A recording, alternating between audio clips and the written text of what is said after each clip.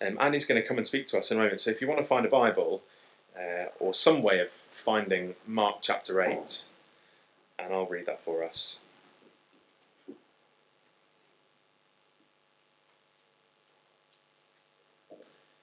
So Mark chapter 8, verse 31. Mark chapter 8 from verse 31.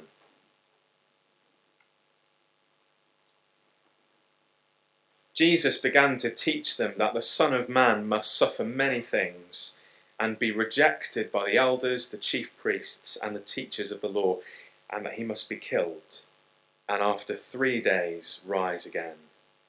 He spoke plainly about this, and Peter took him aside and began to rebuke him. But when Jesus turned and looked at his disciples, he rebuked Peter. "Get behind me, Satan," he said. "You do not have in mind the concerns of God, but merely human concerns." Then he called the crowd to him along with his disciples and said, "Whoever wants to be my disciple must deny themselves and take up their cross and follow me. For whoever wants to save their life will lose it, but whoever loses their life for me and for the gospel will save it. What good is it for someone to gain the whole world and yet forfeit their soul? Or what can anyone give in exchange for their soul? If anyone is ashamed of me and my words in this adulterous and sinful generation, the Son of Man will be ashamed of them when he comes in his Father's glory with the holy angels." And the over to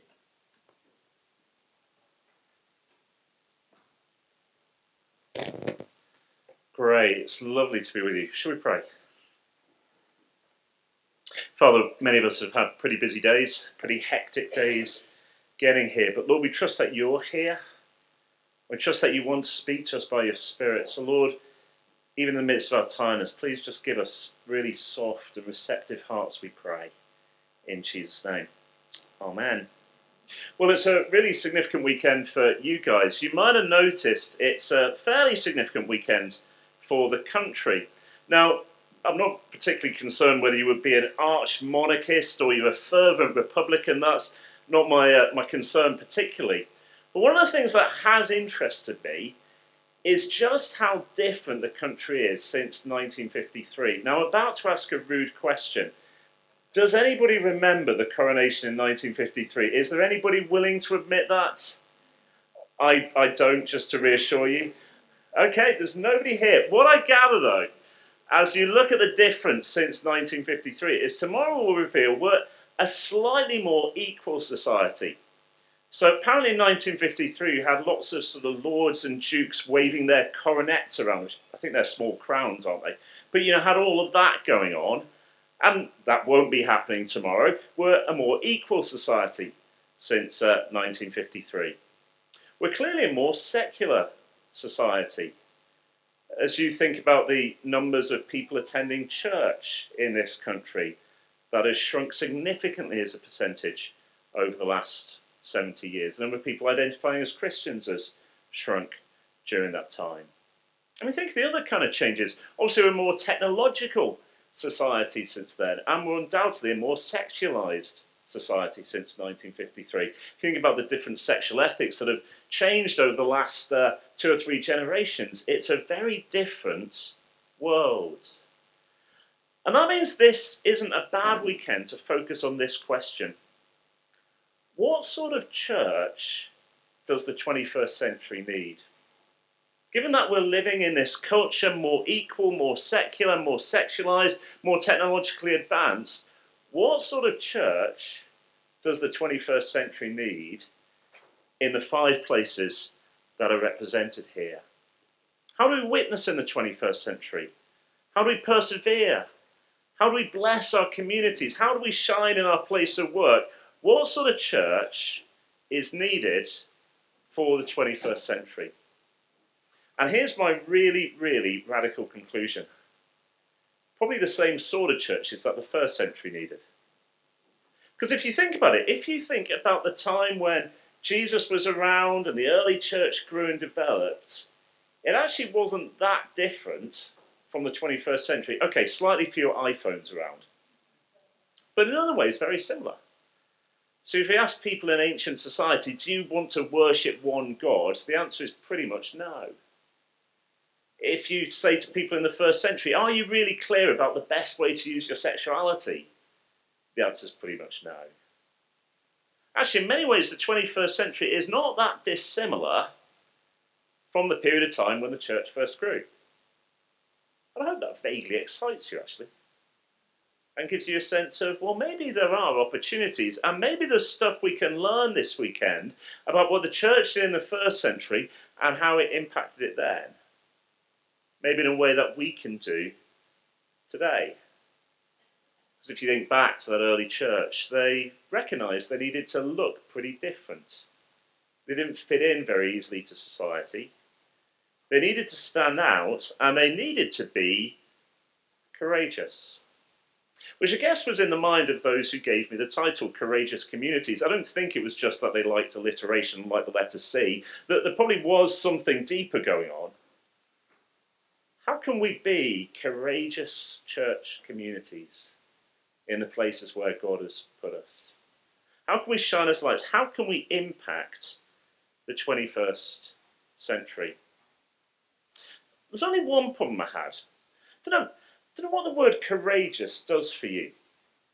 For me, courageous is kind of, the kind of guy who announces he's going to run about 6 marathons in the next week. Courageous feels like one of those sort of alpha male words, I'm going to be really courageous. And to be honest, you've got the least alpha male speaker going, so that sort of didn't really work massively for me. But what I want to say is this. I want us to have the courage to be like Jesus. I'm going to slightly redefine my title, if I can. I want to call us this weekend to be courageous, Christ-like communities. I don't think it's just because, hey, I get another C in. It's actually, I want us to shine in our communities by being more and more like Jesus. John Stott was a great 20th century church leader, wrote books, led a big church in London, ended up speaking at conferences around the world. But I've always been struck by his answer to a question. He was in his 80s, and he said this: I'm sometimes asked whether at my age I have any ambitions left. I always reply, yes, my overriding ambition is that I may become a little more like Christ. Why do you find that quite striking? I wonder, as you think about life and think about what you want, whether there's something in your heart that is kind of echoing that. Hey, what it must be like in my character, in the way I treat people, to be a little bit more like the one I'm following, to be a little bit more like Jesus. Can you imagine a church where everybody's highest priority is to treat one another like Jesus would? Or to have that sort of ambition? Or could you imagine the impact on our communities and our neighbourhoods if we're growing more and more like Jesus? Or, let's be honest, can you imagine the satisfaction that would give ourselves? See, if we're Christians, Jesus is living within us. His Spirit's within us. And my hope is actually something is going on within you as I'm speaking, saying, yeah, that's what I want. I really want to be a little bit more like Jesus. And so what we're going to do this weekend is look at 4 passages in the New Testament which specifically call us to be like Jesus. So in each session we're going to see something of Jesus, and the passage is going to deliberately tell us the goal is for us to be more like him. Now, to be sure, Jesus is more than our example. If we're here and we're still getting to grips with Christianity, please hear this, that Christianity isn't try your best to be a bit like Jesus, because, to be honest, we'll fall short. Jesus is the one who saves us, he rescues us, he dies for the fact that we can't be like him left to ourselves. But the Bible is clear that once we've become Christians, and once Jesus has come to live within us, we should be, and God will work in us such that we will be, more and more like Jesus. There you go. That's my aim for the weekend. My aim for the weekend is that as we go back into our different places, it will be with, I want to be more like Jesus this week. And we want to have an impact on our communities as we live a little bit more like Jesus. And our first passage is the one that was read to us from Mark chapter 8. Now, I need to apologise. I've spoken at church weekends before, and I know the drill. Friday night is just easing in and relaxing and nothing too serious and nothing too intense because you all had long journeys and you're all tired. Nothing too intense. And we've got Mark 8. Can I say I'm just going to blame Jesus? Because actually Jesus' first talk on how to be a disciple sadly isn't sort of overly relaxed. So if you think this is all a bit too intense, blame him. Because it's quite striking, isn't it? To know what you would do if you had a crowd in front of you. You imagine you've got a crowd of people and they're not Christians and you get the chance to talk to them. I would do something like this. Hey, become a Christian. It's brilliant. It's fantastic. You get forgiveness and you get a purpose in life and you get a whole church family to belong to and you get heaven in the end. Become a Christian and it's fantastic. And Jesus has got a crowd in front of him. And he says this, whoever wants to be my disciple must deny themselves, take up their cross and follow me. Have you ever thought Jesus has got a bit of a PR problem? It's not the most obvious start, is it? But of course, what Jesus is doing is calling people to make the decision that he himself has made. Just before that, you get, if you like, the high point of Jesus' career. He's healed the sick, he's calmed the storm, even raised the dead. And finally, the disciples, Peter has recognized, you're the Christ, you're the Messiah. High point of Jesus' career. And people have got a script for what the Messiah is going to do. He's going to kick out the Romans and he's going to reign as king and it's going to be awesome. And Jesus began to teach them that the Son of Man must suffer many things, be rejected by the elders, that he must be killed and 3 days later rise again. And Peter's just appalled by this. Now, I guess if we've kicked around churches for a while, we're kind of used to it, so we don't kind of get the shock of it. Just the sheer shock of the fact that the roads that Jesus, the living God come down to earth, is going to take is a road towards utter humiliation and death. We're not actually going to look at Philippians chapter 2 this weekend. We could have done it. It's another passage where in the end we're called to be like Jesus. But in Philippians chapter 2 you have Jesus pursuing what I'd call a kind of double humbling. So the first decision is he doesn't consider equality with God, hanging around in heaven with his Father. He doesn't consider that something to be clinged onto, but he makes himself nothing, taking the form of a servant. The God through whom the world is made becomes a fragile embryo. It's the most astonishing decision of humility. And then, having humbled himself once by becoming a baby, he makes the decision to humble himself yet again. To make the decision to face the worst a human being could face, the utter degradation and pain and humiliation of death on a cross, the worst death imaginable. By the way, have you ever realised how on earth do we make Christianity conventional when it is that radical? The decisions that Jesus makes are just astonishing, aren't they? The Son of Man must suffer many things and be rejected and be put to death. And then Jesus says, come and follow me. Come and walk that sort of road. Come and follow me. That's what Jesus says. That's his invitation to become a Christian. His invitation to become a Christian isn't basically have the same sort of life with a little bit of spiritual satisfaction thrown in. No, the call to be a Christian goes something like this. Whoever wants to be my disciple must deny themselves, take up their cross, and follow me.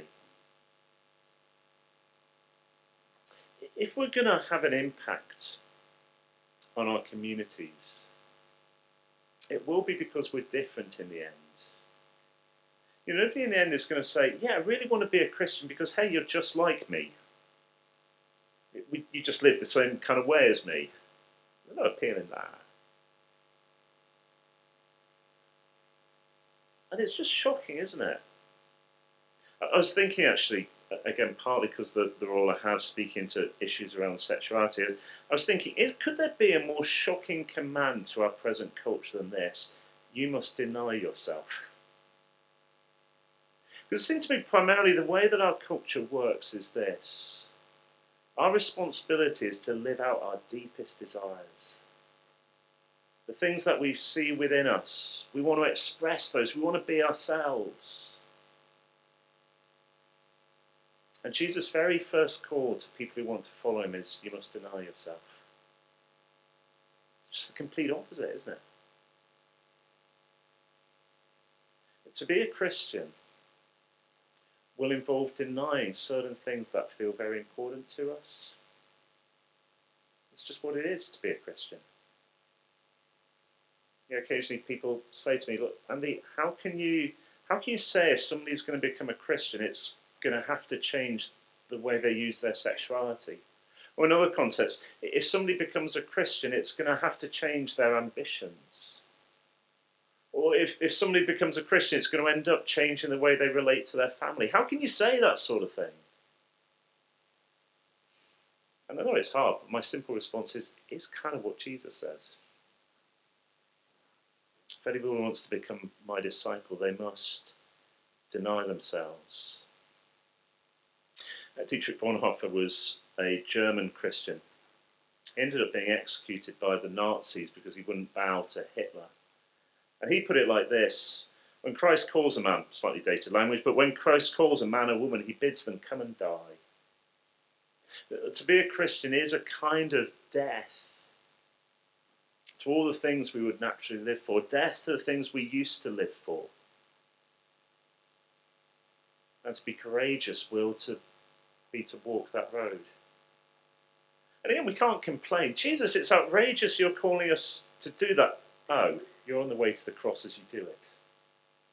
In other words, Jesus is simply calling us to follow in the path that he's set. And that will mean, as we look at the road that Jesus takes towards the cross, in one level that's unique. Yeah, mercifully, we're not called to die for other people's sin. You're not got to be the saviour of the world. And yet, as you see Jesus taking the road downwards, taking the road away from a great reputation, there is a sense of that's what we're called into. Think of that moment where Jesus is in Gethsemane and he knows the cross is ahead of him. Sweat dropping, drops of blood. And he's just aware of the cost. Father, if it's possible, take this cup from me. Yet not what I will, but your will be done. Yeah, at one level, that's a unique moment of history. And yet Jesus also takes Peter and James and John with him and tells them to pray so they won't fall into temptation. I think almost certainly he's saying, watch. Watch, because this is the road you're going to take as well. Watch what it's like. Watch how I handle it. Some of you know what I mean. Some of you are in the midst, actually, of the moment of times where actually it just feels really hard to be a Christian. Maybe you're the only Christian in your family. You're just aware of the cost of that. The rest of your family just really don't understand the decisions you're making. Some of us are single. And actually the reason we're single is because we said no to a relationship that isn't aligned with God's will, and we know some of the cost of that. Or actually some of us are persevering in marriage. That's not easy. Or some of us were just conscious of the cost, time, money, of investing in people, walking towards their pain. And actually you got here, and if you're honest, you're pretty tired as being a Christian. And that's what it is to be involved in a courageous community. It might be this is just a reminder, even on the first night, that to say, gosh, Lord, it's hard, and in some ways I want you to take the pain of this away from me, but not my will, but yours be done. Because that's what it is to be a Christian. That's what it is to be part of a courageous community. And it might just be a call for some of us that actually, if this isn't really ringing any bells, if, to be honest, my image of a Christianity doesn't really involve a cross, maybe right at the start of the weekend, you just want to be praying, Lord, make me more like you, even if that's costly. Make me more like you. Because it is the only way to live. It is the only way to live. Let me encourage you, because this has been about the heaviest talk I've ever given on the first night of a church weekend. Whoever wants to save their life will lose it, but whoever loses their life for me and for the gospel will save it. You do know the way to miss out. I mean, I know, again, for most people, missing out on anything is just the worst nightmare that can happen in life. Do you want to know how to miss out on life? Just be really comfortable. Just try and get the most ease and the most comfort and the most satisfaction, and just never do anything costly. Boy, if you do that, you'll miss out. Because actually, if we try and hold on to our lives, Jesus says that's a really good way to lose it. Whereas the way to find true life as it's meant to be, true life where we know Jesus in a deeper way, true life where we're living for the most wonderful, glorious satisfaction that's going to last forever, the way to do that, and the way to get that, Jesus says, is to throw your life away. Throw your life away for him and for others. Whoever loses their life for me and for the gospel will save it. I remember having a conversation with a Christian who'd suffered a huge amount and had made real sacrifice actually because of their lifestyle living for Jesus. And I asked him, has it been painful? And he said, yes. Has it been worth it? Yes. Because actually what Jesus says is true. Whoever loses their life for me and for the gospel will save it. It's the way to find a life that isn't wasted. It's the way to find Jesus in a deeper way. It's the way to have the satisfaction of walking his road. Is there a cost? Yes. Is it worth it? Yes. Because actually then we get to have the privilege of being like him. Now it is Friday night. Friday night probably isn't the night to say I'm going to make a really big decision that will now apply for the rest of my life on a Friday evening. But just my aim tonight is just to get that in our heads as we go through the weekend. To have in our heads the ambition, I'd love to be more like Jesus as I go home. And to have in our minds that probably isn't going to be one big decision that is costly, but just within the normal daily life as we make decisions, I'm going to keep denying myself. I'm finding true life as I do it. I'm going to keep making sacrifices. And as I do that, pray, not my will, but yours be done. And I'm going to keep walking the road of Jesus. One of my heroes who's going to pop up every so often this weekend is a man called Hudson Taylor. Hudson Taylor was a pioneer missionary to China. Went through huge costs. Often in China, suffered great loneliness, suffered numerous family bereavements. And as he gave his life away, boy, did others gain it. Thousands upon thousands of people in China becoming Christians. Initially, in a sense, through that decision, I'm going to pay a cost. And he made this comment: is anything of value in Christ's service that costs little? Is anything of value in Christ's service that costs little? Courageous communities, courageous Christ-like communities, will be willing to pay a cost, because that's the way to gain life. Whoever wants to be my disciple must deny themselves, take up their cross and follow me. I have decided to follow Jesus. No turning back. No turning back. The cross before me. The world behind me. No turning back. No turning back. Let's pray.